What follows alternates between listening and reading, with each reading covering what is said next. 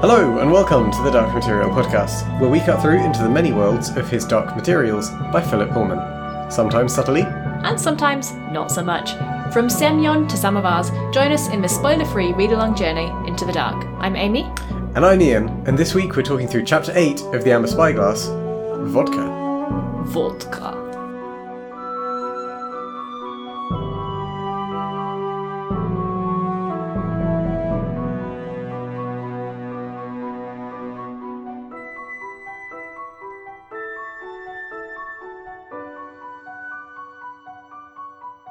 Okay. Vodka. If you think you're going to get through this episode without me cracking out my terrible Russian accent. I mean, it's glorious. At least 50 times. Yeah, we'll come to Russia. In due course. Will we? Yes. So, in the last chapter, though, yes, we follow Mary through the world of Chittagazzi, where the spectres seem to be avoiding her, as if she has some power or is a kind of talisman against them. Just curious. She comes across a window into a new world, new to the reader and to Mary, which is inhabited by strange beings and very, very large trees.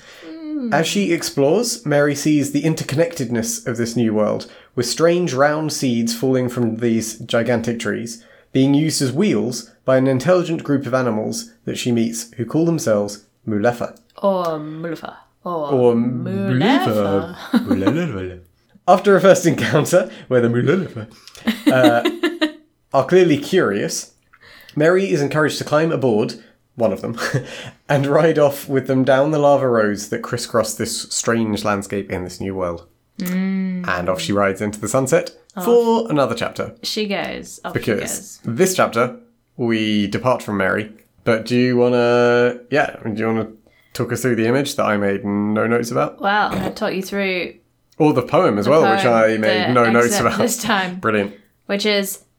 I have been a stranger in a strange land, which is from Exodus, of Bible fame.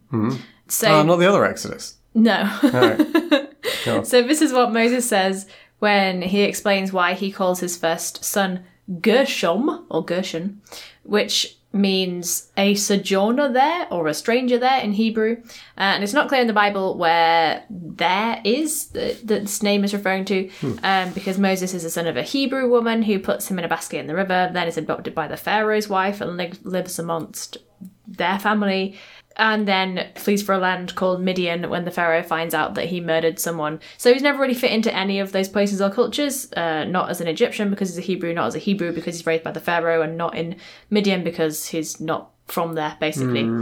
So I quite like that we get this quote here, because Will is obviously in another weird world that he doesn't know. He's a stranger in a strange land. But also, I guess, the whole Moses story and the deeper meaning of that particular phrase, a stranger, not just as in, I have never been to this particular geographical place before, but also not really feeling like you fit in anywhere.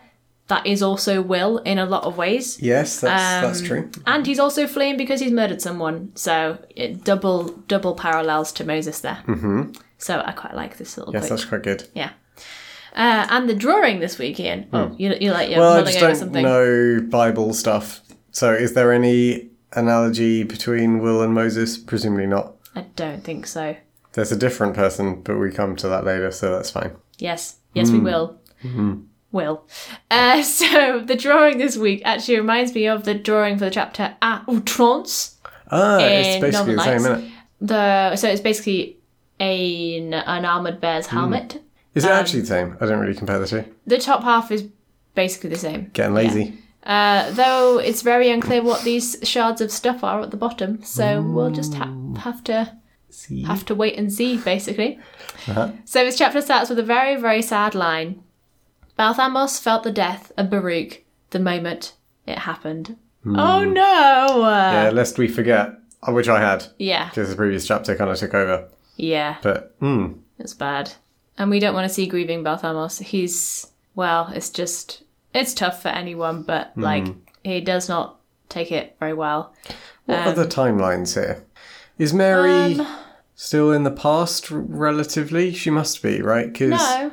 This is all present now. Oh, yeah, because she was in Chittagazzi for a while, wasn't she? Yeah. It's just we missed whatever she was up to in Chittagazzi. We just kind of got a FYI, this happened. Yeah. So do we think this is all contemporary? There's no, think so. flashing back in time to Mary who now has to catch up or anything like that? No, I think this is more or less the They're same. all running in parallel? Yeah. Uh-huh. So yeah, at this point in time, so just as a reminder, Baruch died having delivered the message to Lord Asriel in the Adamant Tower in his fortress, but got injured on the way and therefore died.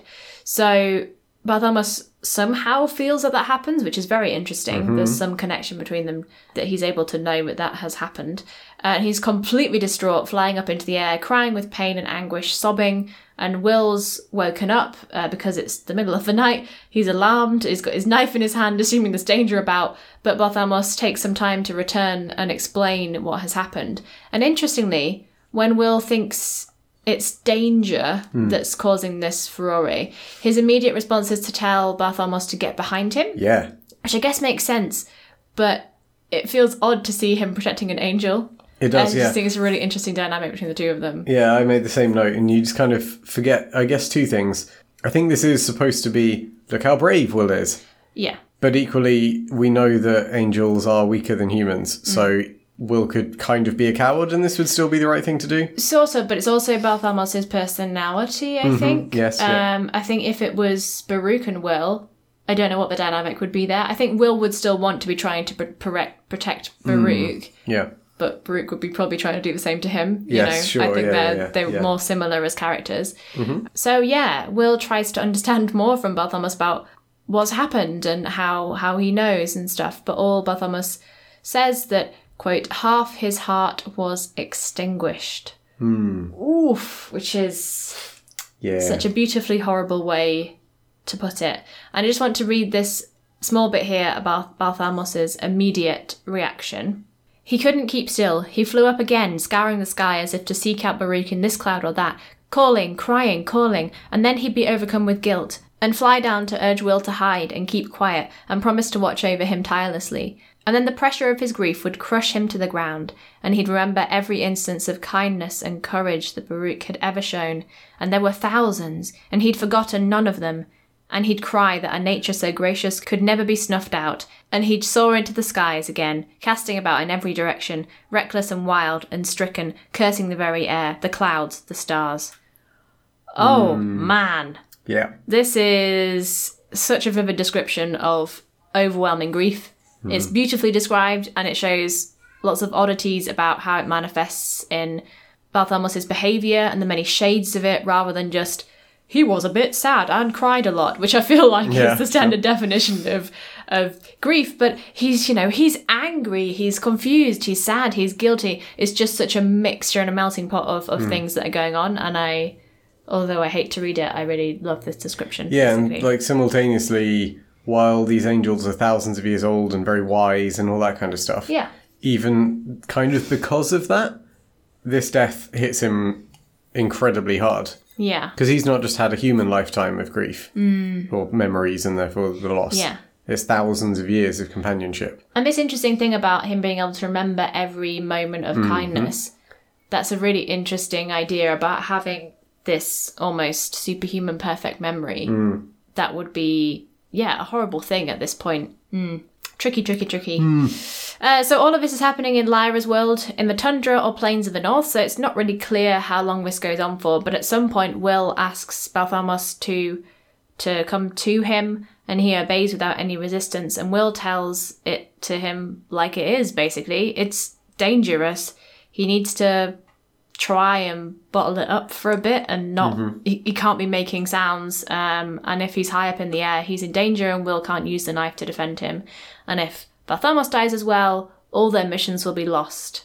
Will doesn't mention all their missions exactly, he just says that he needs Bartholomew to get Lyra, so the classic Will thing, he's just kind of like, I'm going to be able to find Lyra if you do that. Bartholomew is kind of like, we do need to get the knife to Asriel and end this whole war that everyone's so anyway. But he finally says, this is Will saying to Bartholomew, he finally says, Baruch was strong, be strong too, be like him for me. Oh, Will, low blow. It's a bit blackmail-y as well. It's emotional blackmail. Yeah, he says as well that Baruch wouldn't want Bartholomew to succumb to grief. Baruch would want you to blah blah blah. Yeah. So it's not just like be like the person you love. It's also, he would sort of be ashamed of you. Yeah. He obviously doesn't say that. It's really harsh. Up. Yeah. It's really fucked up. I don't think Will should be saying this. Anyway, Bartholomew absorbs this information for a while, considering. So he's been like, well, that was a dick thing to say, Will. Yeah. But then he actually maybe has I don't know what he's weighing up in his mind, but he then agrees and says he will stand guard and watch over Will and stay with him quietly. Which... Fair enough, but I do wonder what was going through his head before that moment. I'm like, fuck you. Dick. You were a fucking child compared to me. Yeah. How dare you? And Will doesn't really have much choice but to trust him, so he goes back to sleep, which is tough. And also a classic way for Pullman to move the plot forward. Exactly. When he wakes up the next morning, Bartholomew is still there and starts speaking as soon as he sees Will is awake. His whole vibe is very much, I've been awake all night thinking about this. Good, you're awake. Just a second. Here's all the information at once. You're welcome. It's very much kind of like, right, okay, you're ready. I'm ready. Good, let's go. Doesn't even give him chance to be vaguely awake. So he makes this very clear and decisive statement that's very impressive, and I love the way that it's delivered. It's all, I shall do this and I shall do that. It's decided, so that's what will happen. The gist of it is, he'll stay with Will and help him. Yes. Result. Tick. Not only that, but he will do it willingly and cheerfully. Ah, double tick. That's good. Also, just on the first one, didn't realise anything else was an option. No. You can see Will being like, what? I'm in. Yeah. One of the options here was you just fucking off. Okay. Another option was Will forcing him to stay there against his will. So, these are all good. And he then says that despite his thousands of years of experience, quote, I never met a nature that made me so ardent to do good or to be kind as Baruch did. I failed so many times, but each time his goodness was there to redeem me. Now it's not. I shall have to try without it. Perhaps I shall fail from time to time, but I shall try all the same. Then Baruch would be proud of you, said Will, shivering.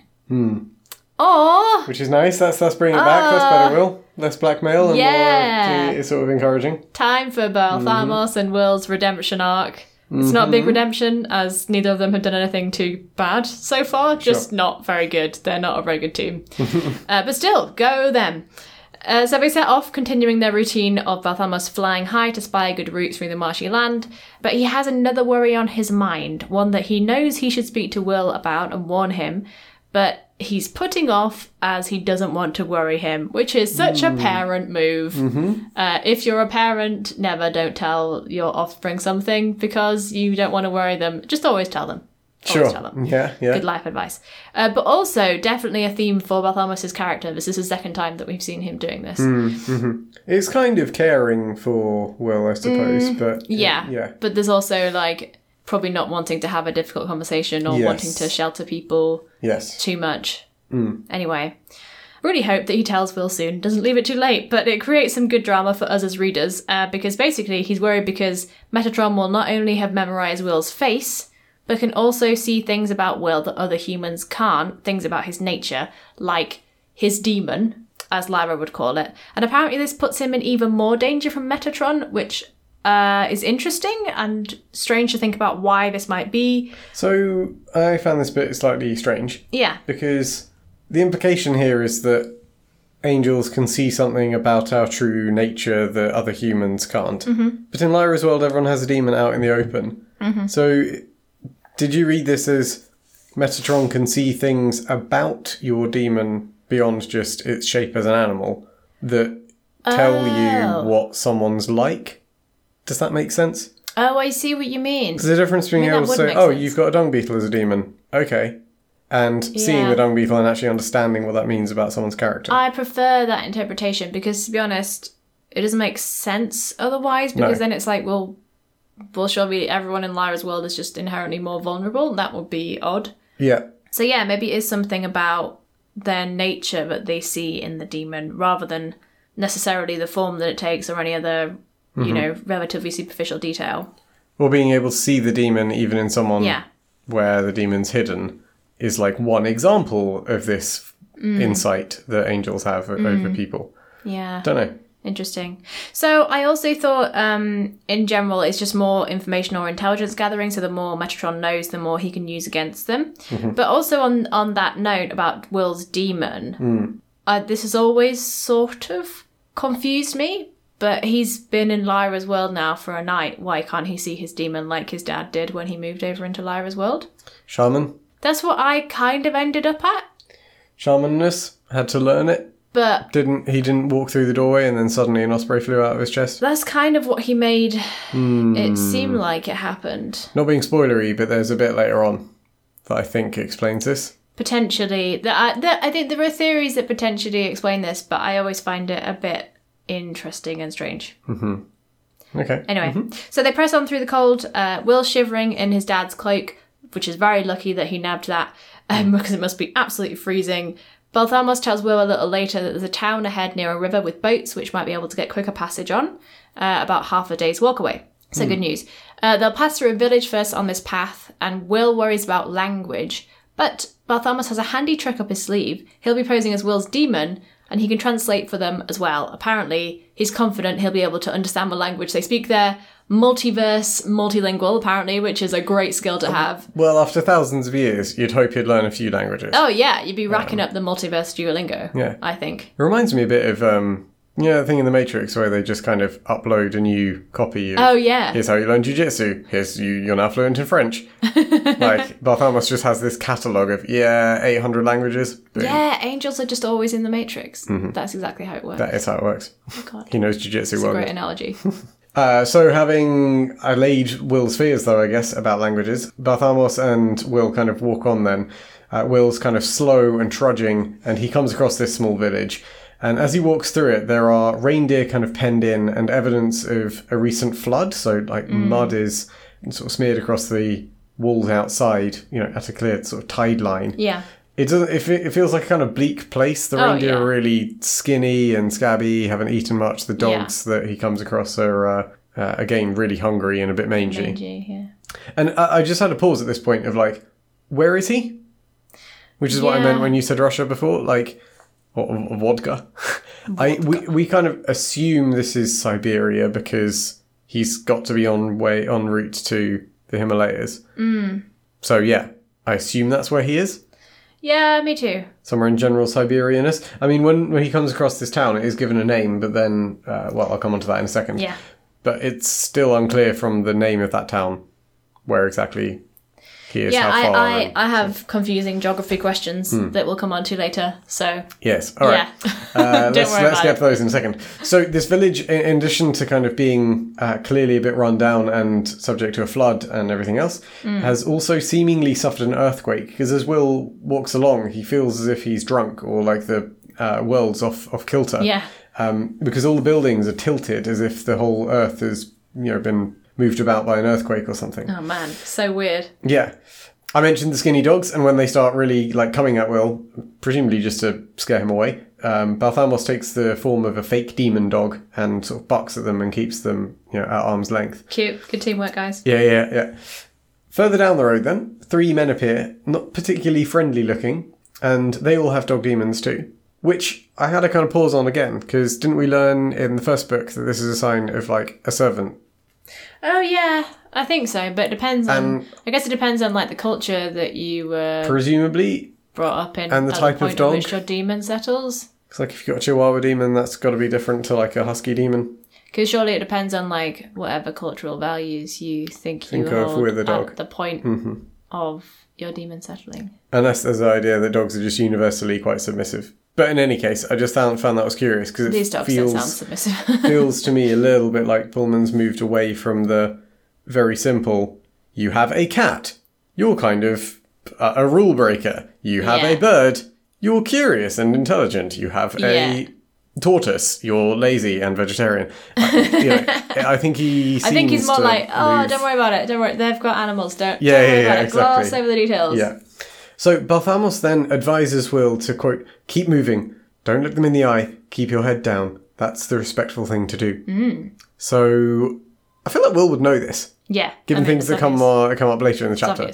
But nonetheless, these men don't look particularly friendly, and Will kind of uses his witch powers to make himself inconspicuous and pseudo-invisible. Activating stealth mode. Exactly.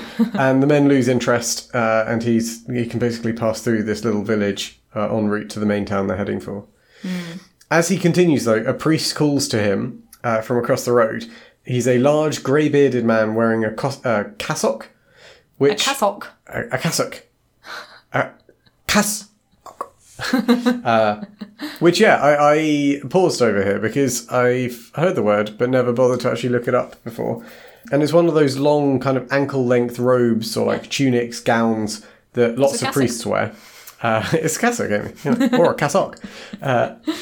But yeah, in my head, the main people that wear this kind of thing from my Google image search is the kind of Orthodox Eastern Church Christians, long black, kind of Russian. So it's very in keeping with the area that we think Will's in, if my memory or my stereotype of who wears a cassock is right. Yeah. Yes. He has a crow for a demon. So is he a bit like the Master of Jordan Light? I am kind of interpreting it. And his, quote, restless eyes move over Will's face and body, taking everything in. And thus begins the beginning of kind of, how creepy is this guy? Which we will have a debate about, I'm sure. There's an answer to that question. But it starts on the creepy side. Because it's not just, his eyes move over Will's face, and, like, with intense curiosity or intense investigation or something like that. It's the fact that they rove over his body as well that make me go, okay, first sign of creepyisms. To play devil's advocate, Will might be wearing slightly weird clothes to him. Could be. But it says body, narrator not doesn't clothes. say that, yeah. So. Anyway, Balthamos advises Will to bow and be courteous, I guess because you can't disrespect the priest, or maybe that would get Will into hot water. Yeah. And the priest goes on to ask Will where he's come from. Will basically replies in English, obviously, so he picks a language here, saying that he is also from England, which is interesting because through the rest of this interaction with the priest, Will's surprisingly, honest. Yeah. In a way. There are a few little lies around the edges, or sort of, where there needs to be. But the actual details of, I'm from England, I've been travelling for several days, I'm looking for family, not quite true, but looking for someone, rather than, I'm backpacking, or whatever he might have said. Will's strangely true to the truth. Yeah. True to the truth. Yeah. Yeah. He uses the truth as a valuable crutch to kind of lie around. Confidently. Cover. The priest is really excited by the fact that he's from England and welcomes Will to this little village called Kolodnoye, which I think is how it's pronounced. That makes sense. I would have said Kolodnoye, but I think Kolodnoye is probably right. Yeah. Kolodnoye. I think that's what's in the audiobook, or at least that came to mind. And this is a real town in our world, on the western edge of Russia. Is it? Not far from the Ukrainian border. And it's a tiny, tiny little place. So, it is. You can Google Maps it. Well, I Google Maps it, and I found several places called Kolodnoye. Oh. It's not just one. Oh, damn, son. I dove in deep. Mine just defaulted me. And I was like, I'll take it. Because there is the one in the west. Yeah. And then I was like, that's not the right place. That's not near a river. That was my next note, Amy. It's not near a river. And then I found one that was near a river, but was more central. Just from memory, I'll post the link to where I think it is in Google Maps. But slightly north and west of Novosibirsk.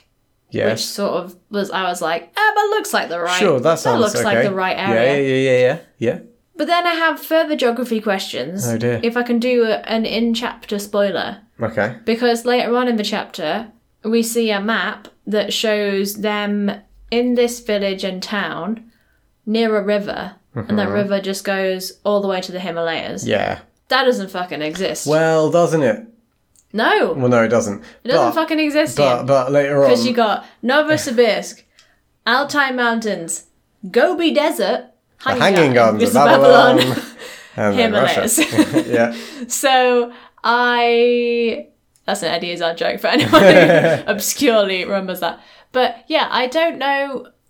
There's no rivers running north from the Himalayas. So there are. Are there? But I don't know. Right, I'm getting our world map that's to the... Because I poured over this map. Oh, is that why it had been moved? Yeah. Well, that's not going to have anything like enough detail on it. No, but I googled maps of rivers of the world. Okay, listeners, I've brought a giant map to the podcast. We actually have 5 maps in this room. I brought one of them. So where do you think we are? Well, I think this is going to be great listening. I think we're somewhere here. Right. North of Krasnoyarsk. Mm-hmm. and north of Mongolia and Kazakhstan, and there are plenty of rivers. Admittedly, they don't flow from the Himalaya. Yeah, that's that's my point. Oh, right. That's my point. Because how do you get from the Himalaya? Yeah, through a desert. And then All the through way another north. mountain range, Yeah, the yeah. Altai Mountains, to then get into Russia. You don't? Yeah, you don't. No.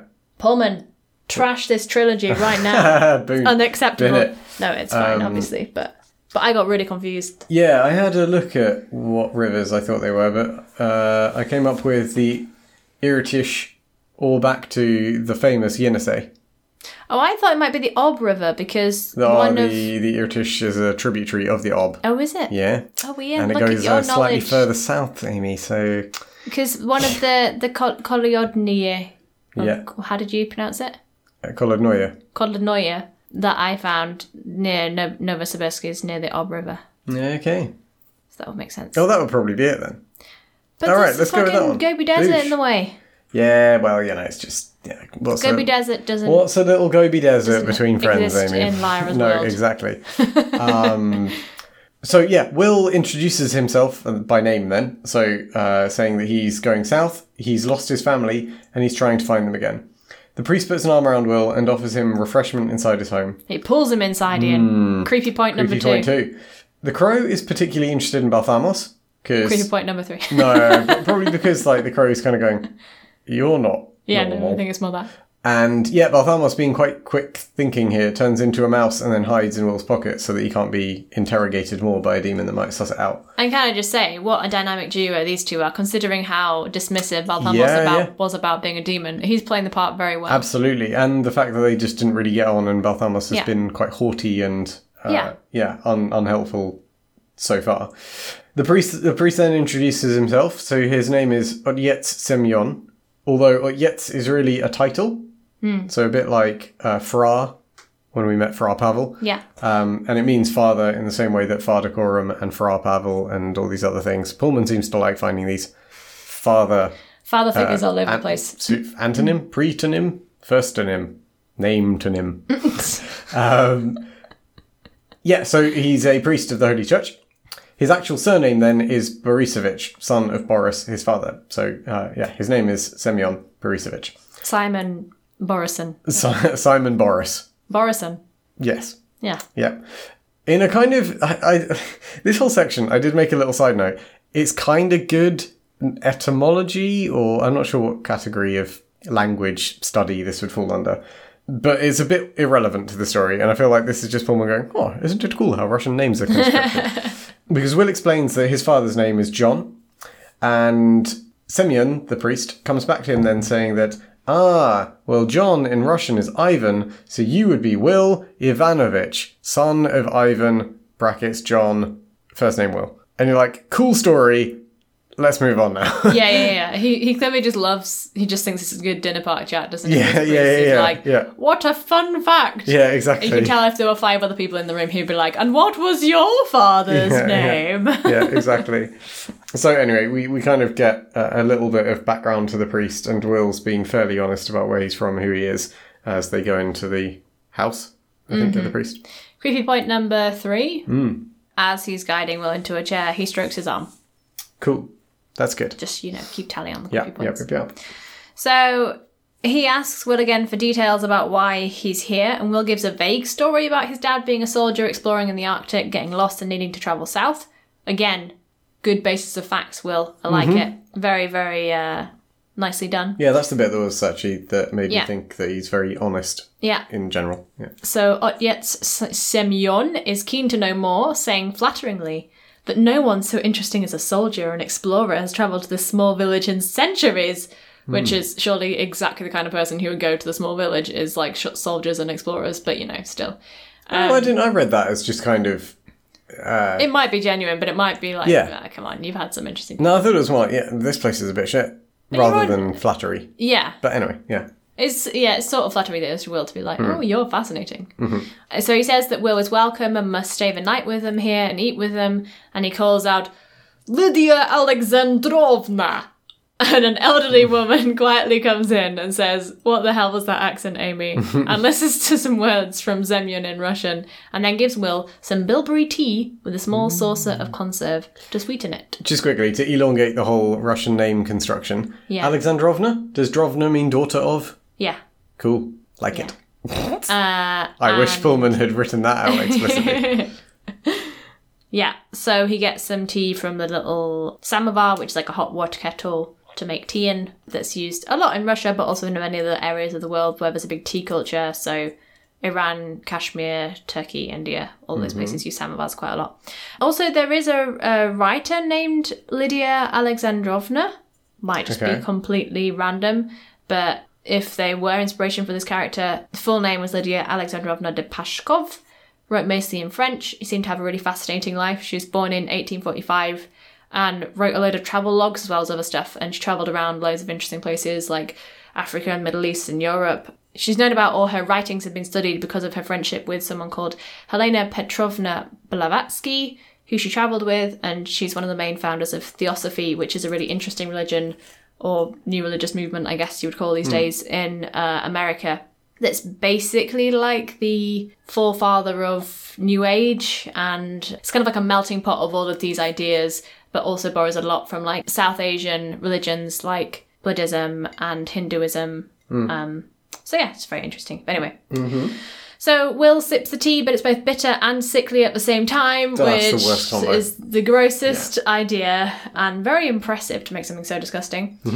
And whilst he's sipping, Semyon is described as holding Will's hand to check he's warm enough, looking closely at him, stroking his knee. Creepy point 4 and 5. Yeah, I don't The knee. It's the knee that It's the clinches knee. it for me. Because up until this point, you're like, friendly fathery figure, maybe a bit Might just be a overly... touchy-feely person. Yeah, could just be in that kind of, protective, fatherish way. Maybe it's a fucking boring town. He just wants to look out for a kid. Can't go touching the knee. No. Knee's too far. Knee's too far. Yeah. Yeah. So Will tries to distract him by asking why all the buildings are wonky, and he explains that there was a great convulsion of the earth and fog came and everything changed. So more repercussions from Asriel then. Even the great river flowing through the town flowed the wrong way for a few weeks, which is really cool. But also, this does happen, Yes. which is great. Way more often than I thought, on the scale of geological time, quite frequently. But, human time, What, not so much. from earthquakes and shit? From earthquakes and stuff. That's awesome. Yeah. Didn't know that. So there's like some differences when rivers change direction permanently because landscapes change over kind of like geological time. Yeah. So the Amazon used to flow the other way, but then like the mountains changed shape and like the basin changed shape and then it started flowing the other way. But it also can happen because of hurricanes or earthquakes or other extreme weather events. So one river that seems to have flowed backwards 3 times in all of history that we know of is the Mississippi River. So 2 in recent memory, so one after Hurricane Katrina in 2005 and another time after Hurricane Isaac in 2012. And in the last case, it ran the wrong way for a whole 24 hours and faster than the normal flow of the river because so much water was dumped after the hurricane that it was just forcing the whole river to go the wrong way. Wow. Like because of the surge from the hurricane, from the rain. which is amazing. Yeah. So that's not because... It's going to sound really stupid, but that's not because big waves force water back up the estuary. It's just so much water is dumped in the basin at one point, it has to go somewhere. And uphill is almost quicker than downhill? No, Or I less think it sometimes than- it is. I don't know exactly the reasoning behind it, but sometimes in that particular case it was because of the bay having so much water in that it forced it the wrong way. Wowzers. So, yeah. So, Should also say briefly, yeah. when the priest is talking through all of this, he refers to the Apocalypse of St. John, which I had a quick dig into, because when he's talking about all this stuff, the Great Convulsion, the rivers flowing backwards, fog covering the land, the earth shaking, all that stuff, he's like, this is just like what St. John said. So I had a quick read through some of the Book of Revelation. And, Oh, did you? That was some light reading. well, Yeah. I didn't get very far. Cheery. But I did find a couple of interesting nuggets. Yeah. So apparently the Book of Revelation is unlikely to have actually been written by one person. Oh, that's interesting. Don't know where the sources are, don't know how reliable all that is, but yada Okay. yada. I guess the people that study the style and rhythm of text and stuff are pretty confident But that's not one person. Right. So you've got an assemblage potentially of contributors. So cool. How do they know? And even if it is someone, or if there was a lead author, the John that it's normally accredited to, it's very unlikely that it's St. John the Apostate. So there is a John at the time that it was written who it seems to be, I don't know, it would fit that person would have written the Book of Revelation or been a lead author in an assemblage of works. But that's not St. John. So the Revelation according to St. John is not written by St. John, and it's not even written by a John. Well, or if it is, it's a group of people and John's just the lead. Well, what a revelation, Ian. Well, I know.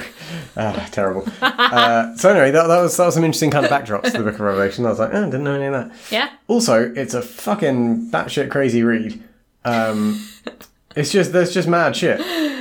So in one version that I read, there's this like encouragement. Well, no. So 1/3 of the stars will go out, 1/3 of the sun's light, and 1/3 of everyone will die. Something like that. Right. It's just odd that it's all in thirds. Okay. For the first bit. That's more just like half of the number of the beast? Maybe. Yeah, I don't know.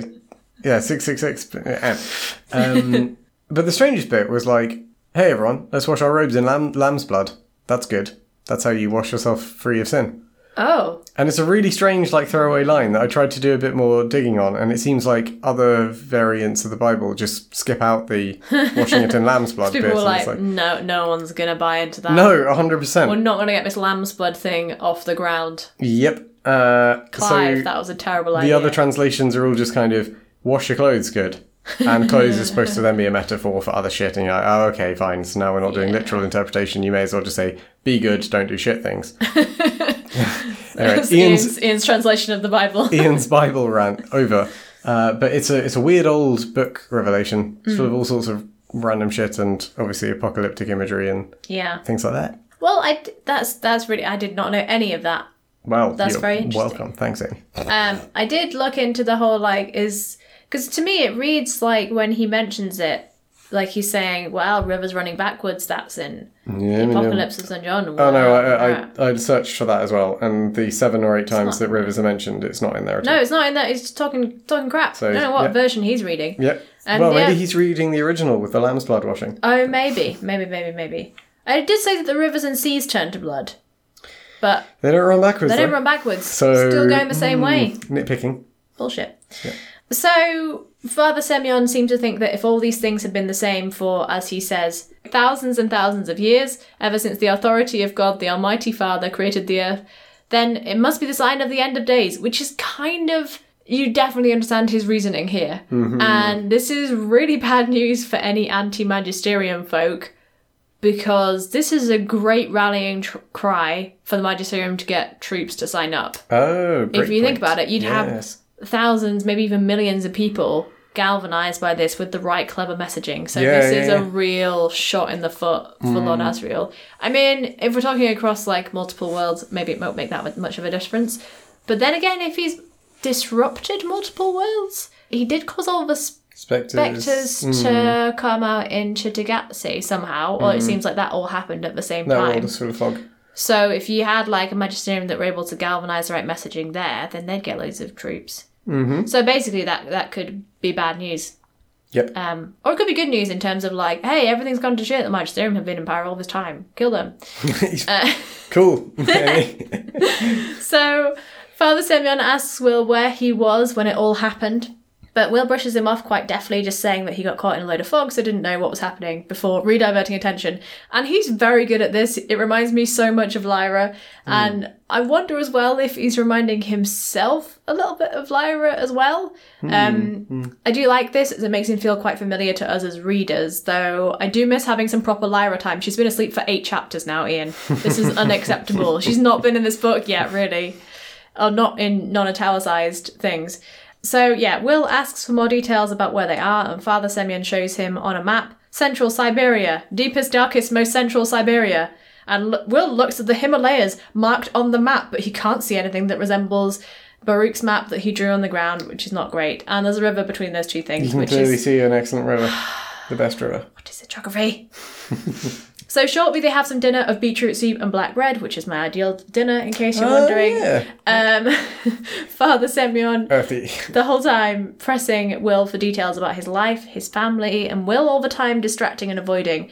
I just think, to add like a sort of tangential creepiness to this bit, part of me is exactly... he could just be a creepy guy, right? Or he could be a creepy predator, and he could be like, are people going to be looking for you if you just disappear right now?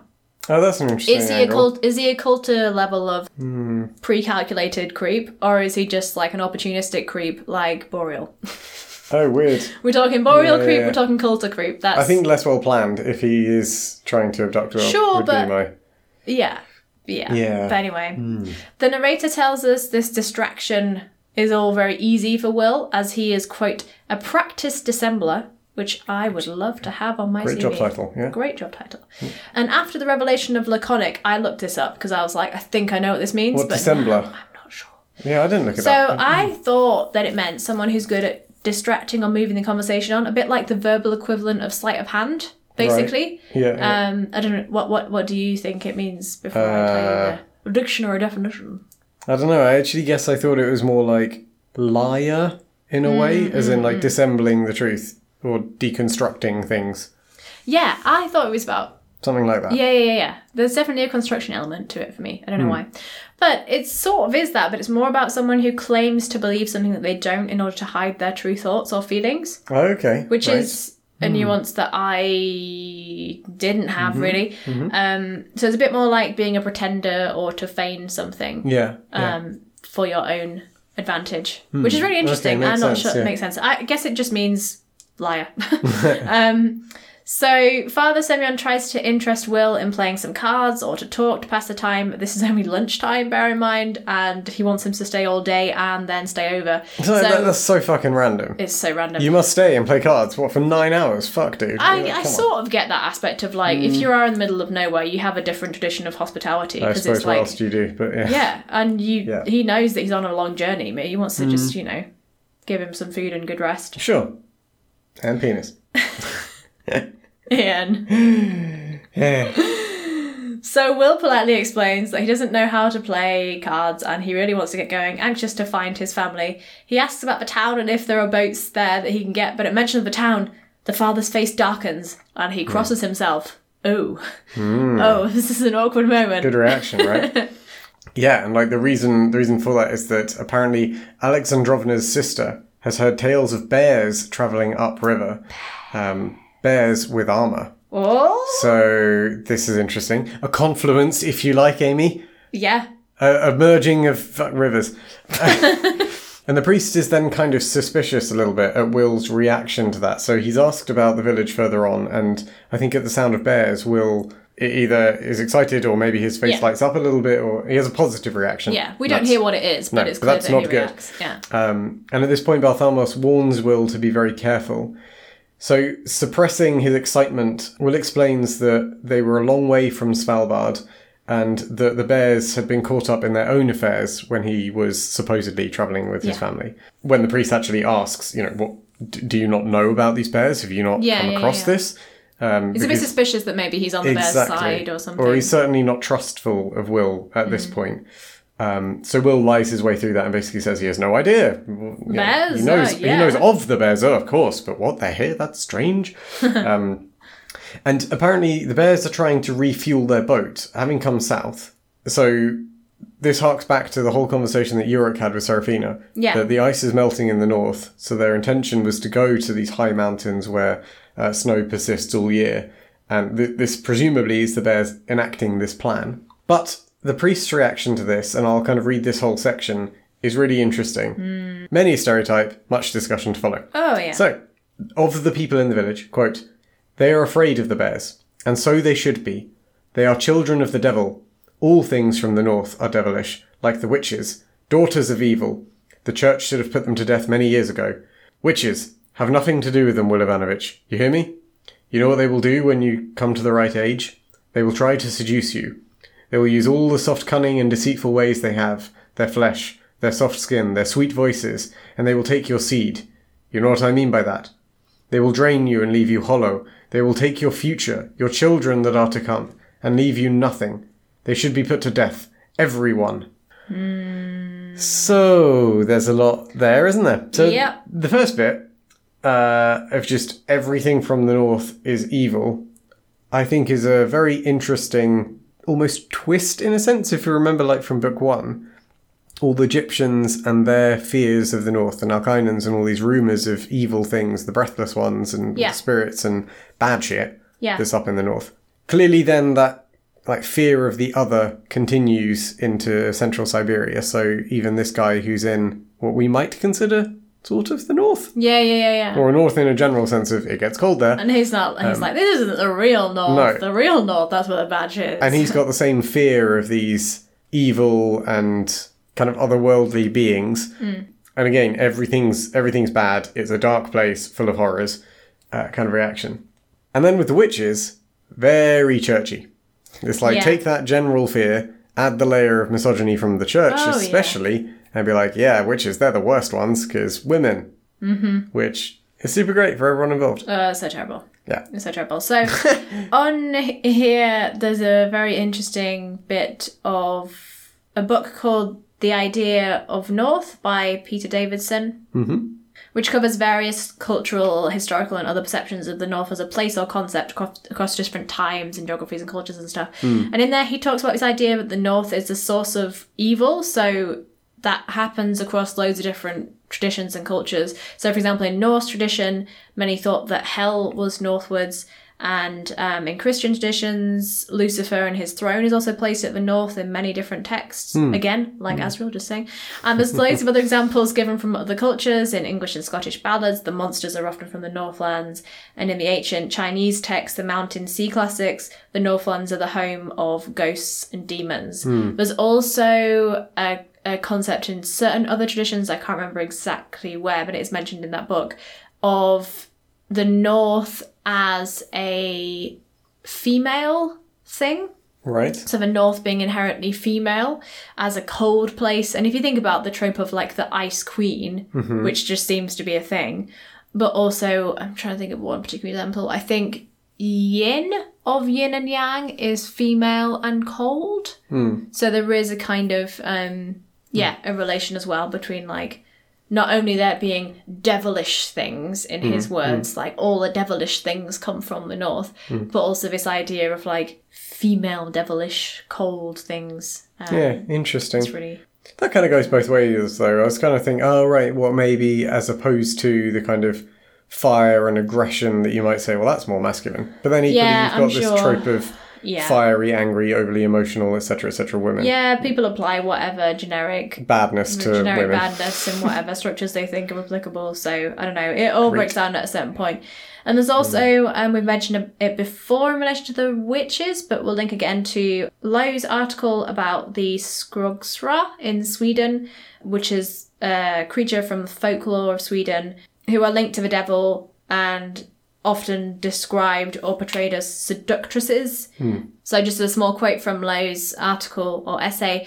His sentiments, meaning the priests in this particular quote, are also similar to how the Skrogsja were seen as someone who might bring illness and emasculate her male lovers. So I think there's a direct parallel.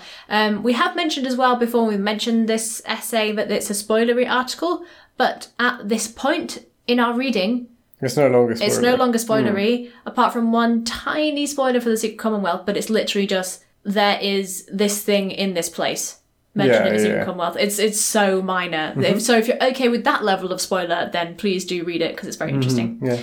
And I don't know, I think the whole, this whole passage, it plays into so many hypocrisies, stereotypes, and unfounded fears and all that stuff. So we obviously as readers at this point, we aren't hearing about the evils of the North as ignorant people, like we might have been in Northern Lights when you first hear about the demons and spirits in the North from the Egyptians.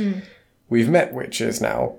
We know they're not like this. They may be beautiful, but they're not just kind of wicked seductresses. Yeah. And it's interesting. I just find that putting it into the mouth of this priest makes it all the more kind of pathetic and superstitious and ill-informed, unworldly. And it's quite a good way of Pullman undermining this character. Yeah. Because at this point we know how baseless it all is. Yeah. And he just comes across like he's spouting dogma. Yeah, as well exactly. as being bigoted and prejudiced. Yes, exactly. He's just spouting dogma. Yeah, and violent, hypocritical dogma at that, because it's let's put them all to death, even though, the whole Christian thing of love thy neighbour and be not a shitbag. It's talking about a literal witch hunt. That's also from one of the Gospels, according to Ian. Only do good things, try not to do bad things, and then don't be a shitbag. Yeah. It's the book 2 of Ian's Revelations. Some say don't be a shitbag. It's kind of not really needed after don't do bad things. No, but it's reinforcing the point, You Amy. can do good things in a shitbag way, I suppose. Yeah, wash thine robes such that thy may not be ein shitbag. And then the final layer of it's all about sex and it's all about losing virility and the ability to have children. Oh, this guy. Again, it's got that kind of tinge of male obsession about sex, but then also demonise it, but then also blame women. It's all bad. The kind of sex or seduction aspect to everything he's criticising here and that he's fearful of later is very hypocritical when he talks about, the vodka that's made between him and Alexandrovna. Yeah. Where he's like, oh, this is the only place where we lie together in this bottle. Ha ha ha, nudge nudge, wink wink, sex. I really want sex. Give me sex. But not that witch sex. That's bad and evil. Anyway, all big hypocrisy. Religion's bad. Not a new favourite character, No. I think we'll say. So Simeon then insists on Will taking some vodka. So Lightening the mood with some underage drinking. Exactly. So if Will is going to leave, then he insists that you at least have your drink before you do. Vodka. Now, in a positive spin from the character, for the first time ever, Okay. he says, you are young, so not too much, but you do need to experience these things at some point. You need to try spirits. Right. Which is wisdom and guiding and nice. To be fair, coming from any other character, this could be seen as fatherly. If he wasn't forcing the vodka on Will, and if it wasn't like, for fuck's sake, just let me leave, you could imagine this being maybe something that John Farr or Father Coram might do. Will is 12. Oh, that's fine. Maybe don't give him a shot of vodka. It's fine. Half a dram. In just the a middle wee, of the just day. a little wee It's not dram half a to dram get though, you is it? going, Amy. I don't know. I thought this bit was like starting to move away ever so slightly from this guy being a 100% through and through creep, and more to just bigoted, over-friendly. He may have the pedo vibes, but where he seems, at least in my view, to back off a little bit here is kind of, okay, if you're going to leave, fuck it, fine. But here's something that you should experience as a growing man. There's a taste of vodka. I'm not saying it's good. I'm just saying this is not as terrible as everything else he's done. But, I mean, I guess at this point he does know that he's leaving, so maybe it's fine. But in my head, it's like, if Will wasn't leaving, how drunk would he get him? Oh, Do you know sure. what I mean? Oh, yeah, maybe. Do you know what I mean? That's true. There's that. Yes. But then he knows that he's leaving now, so sort of what's the point other than to be like... Maybe a bit This of is a thing hospitality, but you should sort of do as a overbearing. 12-year-old. Give all the 12-year-olds around here a little bit of vodka. Something. Yeah, it's fine. It's just a pick-me-up, innit? Yes. Cool. This guy is great. So, yes. Then you get the whole line about this is a vodka that they've distilled themselves, and it's the only place where Simeon and Alexandrovna lie together. Not wink, wink, wink, wink, wink. Not good. No. Will insists politely that he has to leave, and Free So shrugs uncomfortable. and agrees, but presses one glass into Will's hand nonetheless. And then you get these really interesting series of descriptions. So I'm just gonna read each one in turn.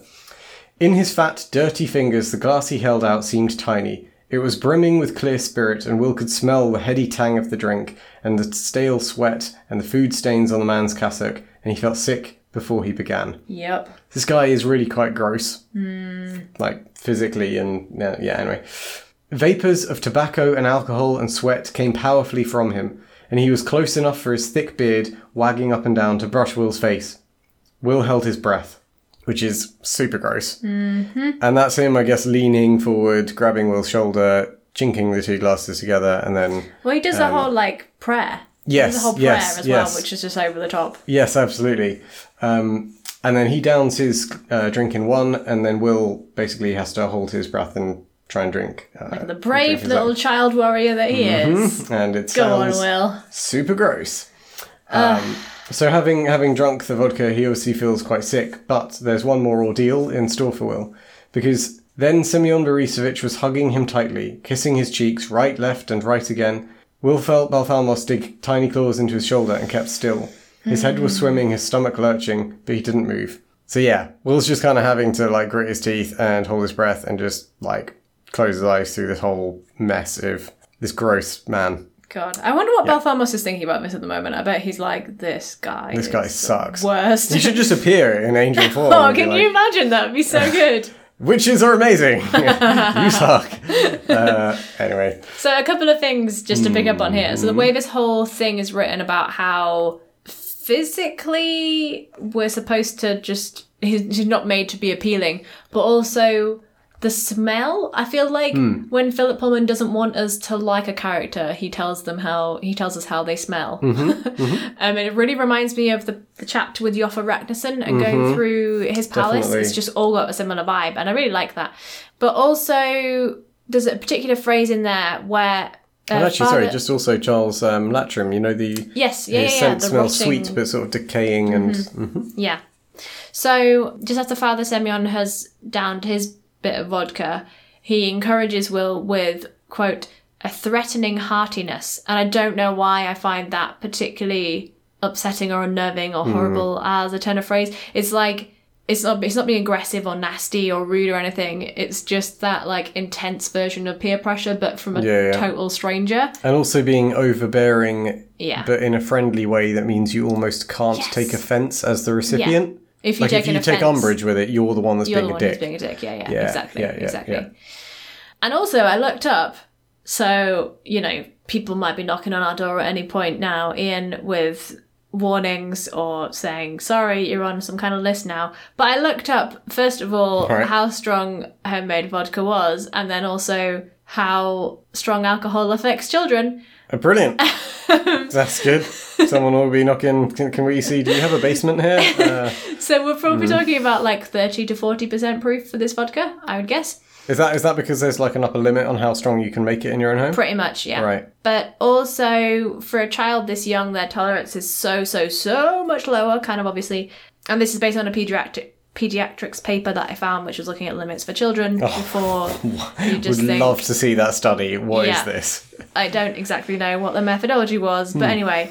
So one of their conclusions was that for children ages 9 to 13, which is the age range Will is in broadly, if they have what they call 5 standard drinks within 2 hours, they would be 2 to 3 times over the legal limit for an adult. So we're talking about like 5 pints, basically. Oh, that would get me fucked. That's the thing, right? But I'm lightweight, so, you know. So bear in mind, most adults are used to drinking. So if you were a teetotaler and you went out and drank to exactly the legal limit, that would still not be a good idea. Yes. And I think that is approximately...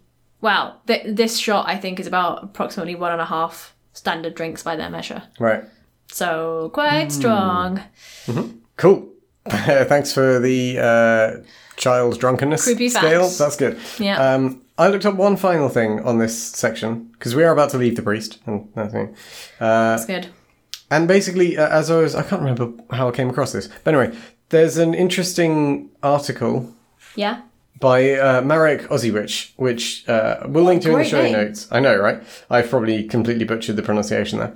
But yeah, it's on basically the representations of Eastern Europe in Philip Pullman and John Stroud's Bartimaeus trilogy and in Harry Potter, J.K. Rowling. Basically looking at how are Eastern European peoples and the Eastern Europe itself portrayed, which I thought was really interesting because this priest character does play into a ton of stereotypes for, well, I guess, probably from a British perspective, or certainly Western literature, of Eastern Europe as a bit alien, very much run down and poor. People are either kind of black-haired, greasy, overweight and smoking, vodka drinking, you know, rough types, is the general stereotype. Or I think when we were talking about this before, you also said, and on the other hand, there's the really rich oligarch who's corrupt and basically got their wealth through oil. But they're still black-haired and greasy. But they're still black-haired and greasy. Like, that's the unifying factor. Was it Igor Karkaroff in Harry Potter?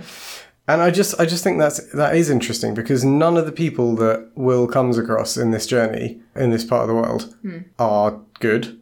Like, nice, upstanding, helpful, well-dressed, or well-kept, proud, honest, blah, blah, blah. Which I think is kind of a shame. I do get the point. People are just people. Yeah, and I know the point here isn't to be like, look what a friendly environment. Will is in no Yeah. danger. That's not the point. There's a story to tell here, and there's a sense of danger that Pullman obviously wants to get across. He's a stranger in a strange land. He is. But yeah, I just found that article kind of interesting, so we'll link to it in the show notes. But also, I do think this priest plays into a lot of those very stereotypical, either Eastern European or Russian or even Central Asian, almost like still barbarian or slightly Hunnic. Right, yeah. Or, Genghis Khan kind of Mongol stereotypes of barbaric and a bit underdeveloped, unkindly, savage, etc., etc., etc. So, yeah. Interesting.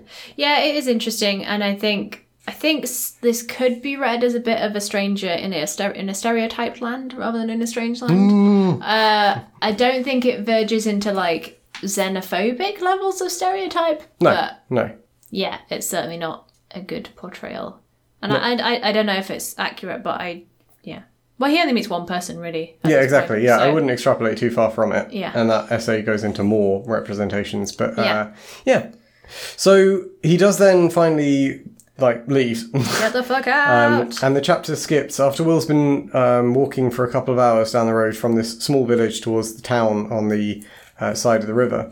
He's got headache from the vodka, and Balthamos at one point stops him and lays cool hands on his head. So I can only nice. imagine.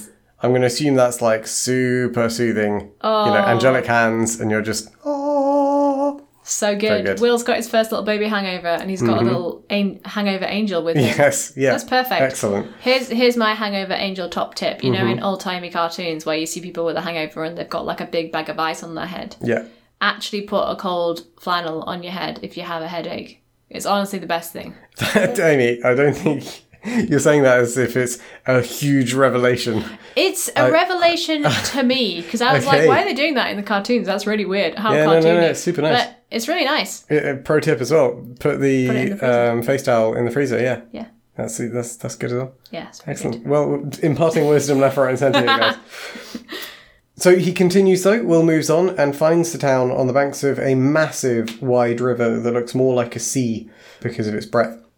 And he can hear in the sort of distance of the village, the town, the sounds of gunshots and there's smoke rising a way off. So something's afoot. Something's escalated. People are staring out of windows in the upper floors looking anxiously towards the docks. And as Will arrives and the dust and smoke clear, as he kind of approaches the actual bank of the river, he sees a group of people with guns defending one large gun, a kind of cannon, which is shooting at a boat in the river.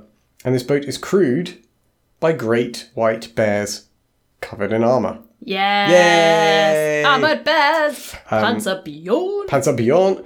So the bears launch after receiving some shots from these people. So the bears are being provoked here. Their boat is still in the river. Yeah, they're being kept away from the bank. 100% on the bear side. They're being shot at. And eventually, in retaliation, the bears set up one of their fire hurlers, which we learn about in book 1. Yeah. But I don't think we actually see used. I think... Oh, no, do we? Against the Zeppelins, maybe? Yes, right at the end. Yes, Yeah. you're right. Yeah. So the big arm, a bit like a trebuchet or a catapult. And we had that whole discussion. We True. did. So they set one of these things up on a boat, fill it full of the fiery ball of pitch or whatever it's got in it, and basically fling a huge burning fireball at this big gun. And that basically disables it, or at least it causes everyone around this gun to scatter. And the boat then starts to slowly move towards the shore, with the bears, clearly wanting to disembark. So, shit for Great the town time people. to arrive in the village / town. Good timing, Will. So Will asks a man nearby who's described as looking like a teacher. Yeah, I have from that I have such a clear impression. Tweed jacket, glasses, short black hair, teacher. I just went, also tweed jacket, Yeah. books under one arm, Oh yeah. apple in the other. Nice. Hundo P. Which is obviously not the case. Black but anyway. Forest to his left. Yeah. So Will asks this person what's going on. Thankfully, this person does speak English, so Will's gut reaction about if they're looking like a teacher, it wasn't completely off. He tells Will that the bears are attacking them and they are trying to fight back. Well, yeah, could kind of tell that. And just as he's talking, another huge blob of flaming pitch from the fire hurler is thrown and lands near the gun, actually hitting the ammo of the gun this time and causing the men to leap back. So the gun is out of action at this point, 1-0 to the bears, I think. The boat brings its head round to dock and the many people cry out in alarm. They can see the fire hurler is alight again on the deck, but the bears don't throw it. Crucially, So this they don't is throw it. encouraging to see. So these bears aren't really fighting for the sake of it, don't really want to harm the people if they can avoid it, perhaps. Yeah. A couple of sailors jump down from the boat to put ropes around some bollards. So they do have human sailors with them. They're not crewing. What? Why are you booing? No, it's what the sounds that's what the... don't. I was going to say, stop being a dick. Stop being a dick here.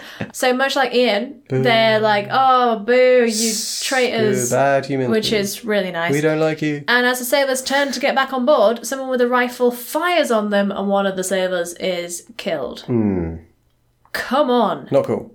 Pullman specifically says this guy's back was turned. Yeah. So, townspeople, -1. Don't shoot a person in the back. Mm-hmm. This really pisses the bears off. Oh, yeah. Because they're like, honor! Yes. That's what they do. That's what they do. There's a whole change in the nature of the fight now. This is dishonourable. That's not going to go down well. They shoot their fire hurler again, and fire rains down everywhere. Yeah. Which is so cool, but also a bit much. Poked the bear. And then a huge bear, bigger than any of the others, appears on the gangplank and roars in fury. Bullets scattering off his armour, not making a mark. I wonder who that might be. We'll find out maybe later. We definitely don't know it's Eric Bernison at this point. Will asks why the bears are attacking. I love how he's just like casually trying to have a conversation. Like no one's really running. This does not seem like a spectator sport. I would not be hanging around. But he asks why the bears are attacking and the teacher says, oh, they just want some fuel. They're trying to migrate and move their kingdom south, further downriver, but the townspeople don't deal with bears and he calls them pirates, robbers. And the large bear and several others are moving down the gangplank, and the men on the wharf are readying their gun again. It's plain now. This is going to be a proper, It's gonna get vicious bad. fight. Why? The people are dicks, aren't they? Oh, yeah. So you got creepy pedo But they're all priest. just indoctrinated like the priests. They're all just like, bears are evil. Very prejudiced. Other people. All the stuff from the north is bad. We don't trust it. You're not Yeah. even refueling here. Get the fuck. Little insular backward town. Where's their cosmopolitan society? Exactly. You'd think they'd be used to trade coming down the river and That's what you'd interacting with think. different people. Yeah, because you got the bamboo bears. They'd have people coming down from the Himalayas all the time. Yeah, you've got Because the. apparently the river goes there. You got the. What do they have in the Himalayas? You got the yak that can talk. And Armoured snow leopards. Yeah. You got the. What do the yak do? Oh, they Yak come, make they come cheese. down and The yak cheese give you traders. some yak butter and yak cheese, yeah. Well, that's a bit like humans selling like Felt? breast milk cheese. They make felt, Yeah, they maybe? make felt. That's it. That's what they do. Yeah. No, Himalayan pink rock salt. That's what yaks trade. Yeah! Oh, Yep. they'll be all over that salt. Yep. Anyway. Oh, these guys are stupid. So just as Will's like, well, things are getting bad here, an idea comes to him, and thinking no more about it whatsoever, blaming the vodka, he runs out, stands between the gunners and the bears, and shouts, Stop! Stop fighting! Let me speak to the bear! Now, who does this remind you of, Ian? Anyone? Anyone at all? Anyone in Trollesund? Maybe a little girl in Trollesund Oh, that's... running out That's a reference, to stop a isn't it? certain bear Yeah. in a certain fight in between bears and humans. With some other prejudicey type people who are dicks. With some other prejudicey type people who are dicks. Who also like vodka?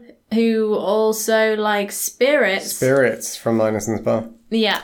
Yeah. And also very churchy. Cool beans. Yeah, bad times. That's a nice little analogy. I didn't catch that at all. I'm great. And it's weird actually, now that I'm thinking about it. I guess Will knows that story Maybe. from Lyra. Yeah, maybe. So maybe he's inspired by Lyra. But anyway, he goes for it.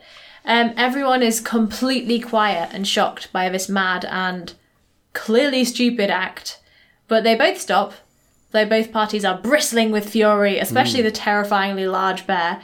We get, quote, his great claws dug into the ground and his black eyes glowed with rage under the iron helmet. And he speaks to Will, asking him who he is, what he wants.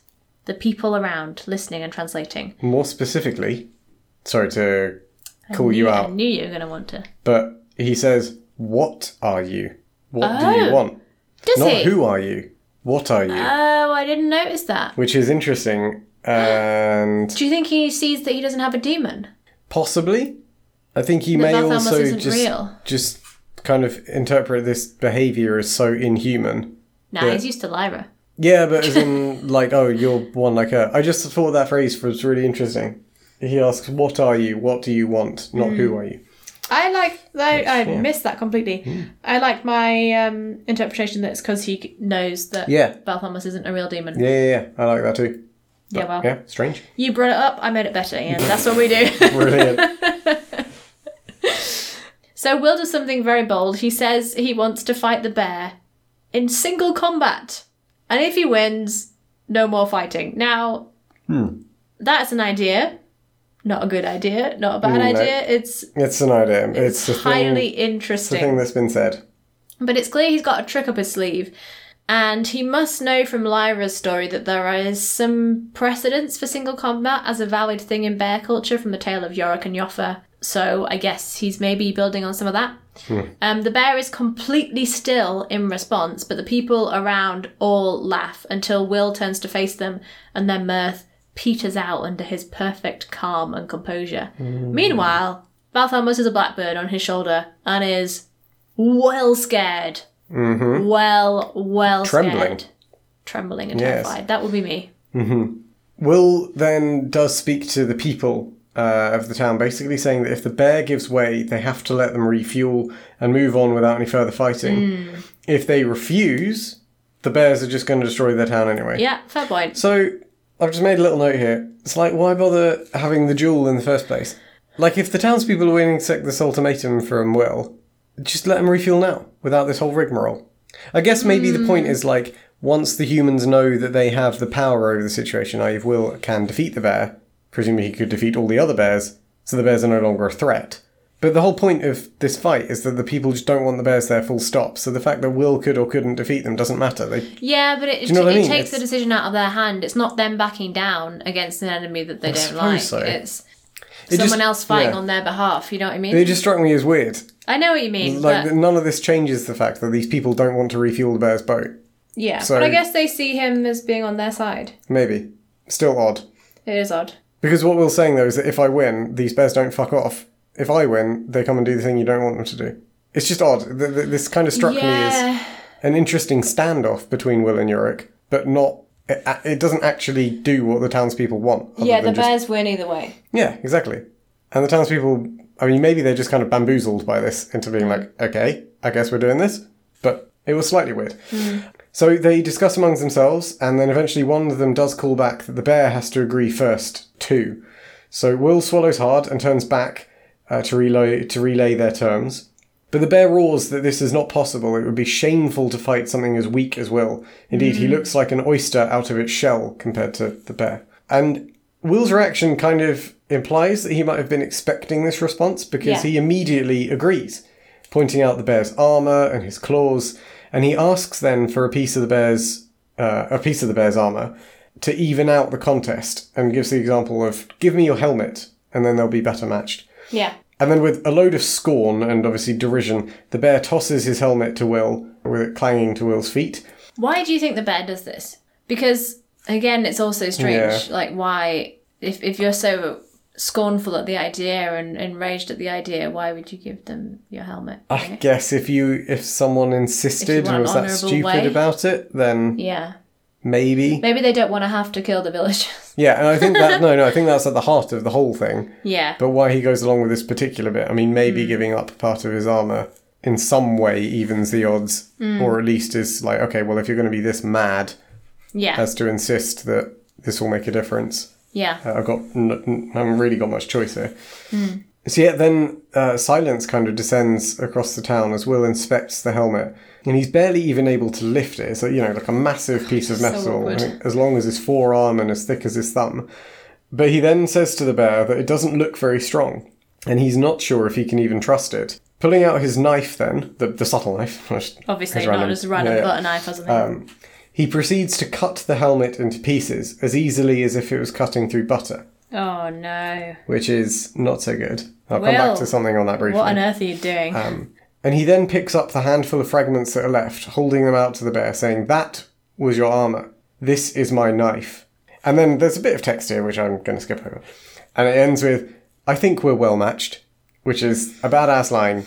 No offence, Pullman, but if you cut out some of the stuff in the middle, that was your armour. This is my knife. I think we're well matched. Good line. Just a bit of, free editing there for Pullman. Just casual rewriting of a little bit of the story. And then there's utter stillness, and the bear's black eyes glowed like pitch, and Will felt a drop of sweat trickle down his spine. Because, yes, the bear's pissed off. Yeah. But after, this sort of moment of tension, the bear shakes his head, saying that this is too strong a weapon. I can't fight that. Boy, you win. But before the bear has even said the word win, Will turns to the townspeople and immediately starts talking. Yeah. Because he wants to cut them off from celebrating. He wants to be like, don't celebrate yet. He doesn't say that, but he's 100%. like, don't even start making any noise now that you know that you've won. Yeah. Now, before we jump onto that, though. Yeah, I was about to say, let's go back. So he cuts up the helmet. Oh. Piece of the soul. Oh, no? So rude. So rude. I just put so rude 72 times in my notes. Now, Will doesn't know this, though, does he? No, he does. What, he the would bear's know, armor he would is know like... that from Lyra's story. Maybe. Surely. We don't know that he knows. We can't be 100% sure he knows. He would know. But also, what does that mean? Does that cause Yorick severe pain?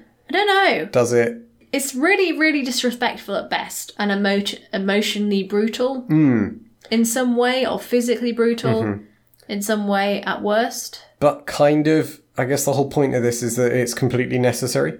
There isn't another way for Will to make Yorick see that Will is dangerous, or for the townspeople to have a good reason that Will is able to overcome him. You didn't need to cut up the whole thing. No, could have just cut it in half or done something. But it's more impressive to be like, boosh. Yeah. Your helmet is glitterified. I also don't really quite understand how the townspeople wait until the bear says that Will wins to even start thinking about having a reaction. If you saw someone cut up a helmet like that, you'd be like, we've won! No. So this is the other bit. Frankly, who gives a shit? Mm-hmm. Like, how long is the knife? 10 inches at most? No, I think it's more like 8 inches? 7 inches? Yorick could just charge at Will, bite his head off. Yeah, this not is a another threat. Thing. It makes no sense that this. It doesn't make any sense. No, because he can still fight better than any human and perceive any blow that a human was about to make. Will can't feint. He can't pretend. He can't lie. He's not even a practice. Yorick would still crush him, fucking kill him instantly. But now, maybe part of this is like Yorick being like, okay, yeah, sure, you have won. Oh no, you have defeated me. Oh no. Yeah, maybe.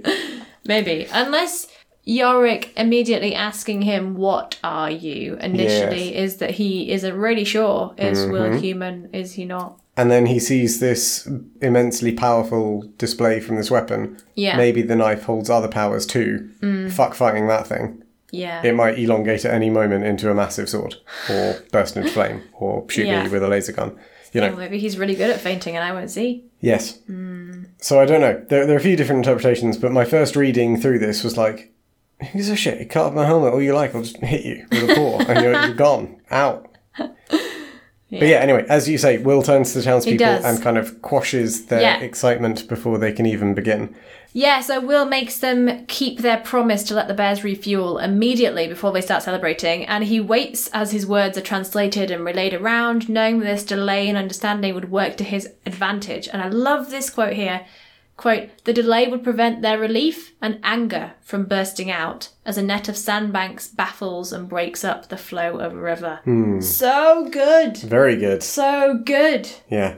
And you can imagine exactly this process happening in a crowd of people. Yeah. Where translation takes ages, no one can have a big realisation all at once. There isn't some outpouring of emotion because it percolates. An analogy that I might make is if you see a kid about to have a tantrum or about to cry about something and someone distracts them at the right moment and they're like, I don't really know how to feel. Yeah, no, that is quite a nice flower. Okay, yeah, no, that is quite funny. You know, just like, if you distract someone at exactly the right moment, then it can really, really change their reaction to something. Yep. So the bear watches all of this and understands what Will is doing. We even learn from the narrator that the bear understands more fully even than Will what he's doing in this moment.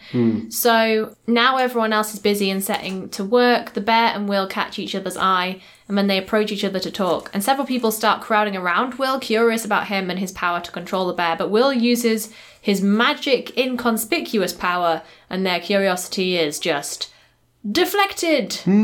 It's amazing how powerful this is. I don't It's quite ridiculous. believe that any normal kind of behaviour could be this strong after this amazing thing has just happened, and is like, no, I'm not the Will you're looking for. And they're like, okay, Yeah, 100%. bye. Yeah. And Pullman actually describes it as magic here, but then immediately clarifies, saying that it isn't really just a way of behaving. Yeah. Yeah. I don't know. It's interesting. It's either magic or it's very implausible. Yeah. Yeah, So it is interesting. Like, because it is so implausible that this is just behavioural. Yeah. But I guess maybe the point, a bit like how Coulter and Azrael and Lyra are kind of truly exceptional humans in their ability to command stuff or get things done. This must just be a superhuman level of behavioural rather than magical power. But I don't know. This bit bugs me because I'm just like, oh, come on. You can't make yourself so boring that after you've literally, I don't know, whatever, landed off of a jumping off a skyscraper and you just land on your feet. No one's going to watch that and go, oh, no, this person's really dull. No, you are quite boring. No, the event itself is the amazing thing. Like, however boring the person may appear, you're not just going to forget that. Yeah. Anyway. I mean, the description we have here is, quote, he made himself quiet and dull-eyed and slow, and in under a minute he became less interesting, less attractive to human attention. The people simply became bored with the dull child and forgot him and turned away. There is an element there of mastery of dust, ? Because he makes himself less interesting to human attention, Ooh. which is, like, created by dust. And, you know, once you've been spectred, you lose curiosity, you lose the dust. So I wonder if there's a kind of angle here that Will can basically control dust or control the extent to which it affects other people. Oh, I really like that. Thanks. On a complete side note, when, for various reasons, relatively recently, but partly when anyway, I'm not going to go into that because it's a bit spoilery. But recently, when I was walking around London, I was trying to, like, channel Will and be like, be uninteresting. Try and not be noticed. Make attention slide off me. Did that work? I don't know. It's very difficult to tell, but it was very fun. it was quite a fun thing to try and do. I can only imagine how much you were just slouching along, and like everyone might have been looking at you like, God, why is she so miserable? You know, like I don't know if you've seen The Emperor's New Groove, and there's that character who's like going along and singing his own like spy theme tune and like hiding really obviously behind pillars and stuff. That's probably pretty much what I was doing, and everyone else was like, who is that person? Anyway, but the bear isn't human, so doesn't fall for Will's tricks here, and notes again this amazing power of this boy. And the bear comes up to Will, speaking quietly to him, and asks him his name. Will tells him, I'm Will, and asks him if he can make another helmet, which he confirms. Phew! Yeah, good. Yeah. Very good job. Yeah. The bear asks Will what he's after, and Will asks if he can come with him and the other bears upriver, as he wants to get to the mountains as quickly as possible through the Gobi Desert. The bear agrees to take him, but wants to see the knife. Will is quite clear that he'd only show the knife to a bear he can trust. He knows of one, a king called Yorick Bernison, who is a good friend to the girl he is going into the mountains to find, called Lyra Silvertongue. And then we get this great moment. I am Yorick Bernison, said the bear. I know you are, said Will. Kind of a cheesy moment. Everyone else is like, we all knew too, like literally 4 or 5 pages ago, guys. It's like a big bear appears. Yorick! It's Yorick! Look how Yorick he is. This is so cheesy, but of course this is Yorick. It had to be a sort of love that we get this moment between the two of them. I'm so excitable. So, whilst the boat takes on fuel and the townspeople are distracted by haggling on price and generally tidying up their ruined town, Yorick and Will board the ship together, ready to continue on their journey towards the mountains and towards Lyra. And what a duo these two will be. I am so excited for this new pairing of Yorick and Will. Yeah. I feel like they're pretty well suited. They might be a bit too similar in a lot of ways. Shit's gonna happen now, though. Shit's gonna happen. This isn't just Will ambling around with a couple of angels. No. Like, shit's on the move. And I have an exciting revelation. Oh, yeah? Next chapter. We're actually staying with Yorick and Will, oh, which is the first time that we've stayed with the same characters from one chapter to the next. Brilliant. Yeah. So our summary will actually be relevant next time. So that's something to look forward to. And of course, Balthamos is still here. He's kind of been in the background blending in. Doing a good job, though. Still blending because we've not actually noticed him. But yeah, it'll be interesting to see what dynamic he adds there. Presumably he's still going to stay on the down low. This is also the first chapter that ends without a "because he's Will" italicized Lyra Roger. No, Roger italics. chat. What does this mean for Lyra? Is she awake? Is she just dead? No longer dreaming? Awake? She's dreaming? dead now. Asleep? She's dead. Asleep? Awake? Who knows? Well, I think that brings us to the end of this episode of the Dark Material Podcast. Thanks for joining us. If you're not ready to step back into your own world yet, please visit our website at thedarkmaterialpodcast.com and our Patreon page at www.patreon.com/darkmaterialpodcast. You can also hit us up on your Lodestone Resonators through Facebook at The Dark Material Podcast, Twitter at Dark Material Pod, and Instagram at The Dark Material Podcast. If you want to cut through to our world directly with questions or comments, we're also available at thedarkmaterialpodcast@gmail.com. If you're enjoying the Dark Material Podcast, please leave us a review on Apple Podcasts or wherever you listen to us. It helps other fans of his Dark Materials find the show. A special thanks to Jamie Sword at Karma Roulette on Instagram and Claire Wicks at Claire_Wicks on Twitter for the music on the Dark Material Podcast. We'll see you next time for Chapter 9, Upriver. And until then, don't forget to tell them stories.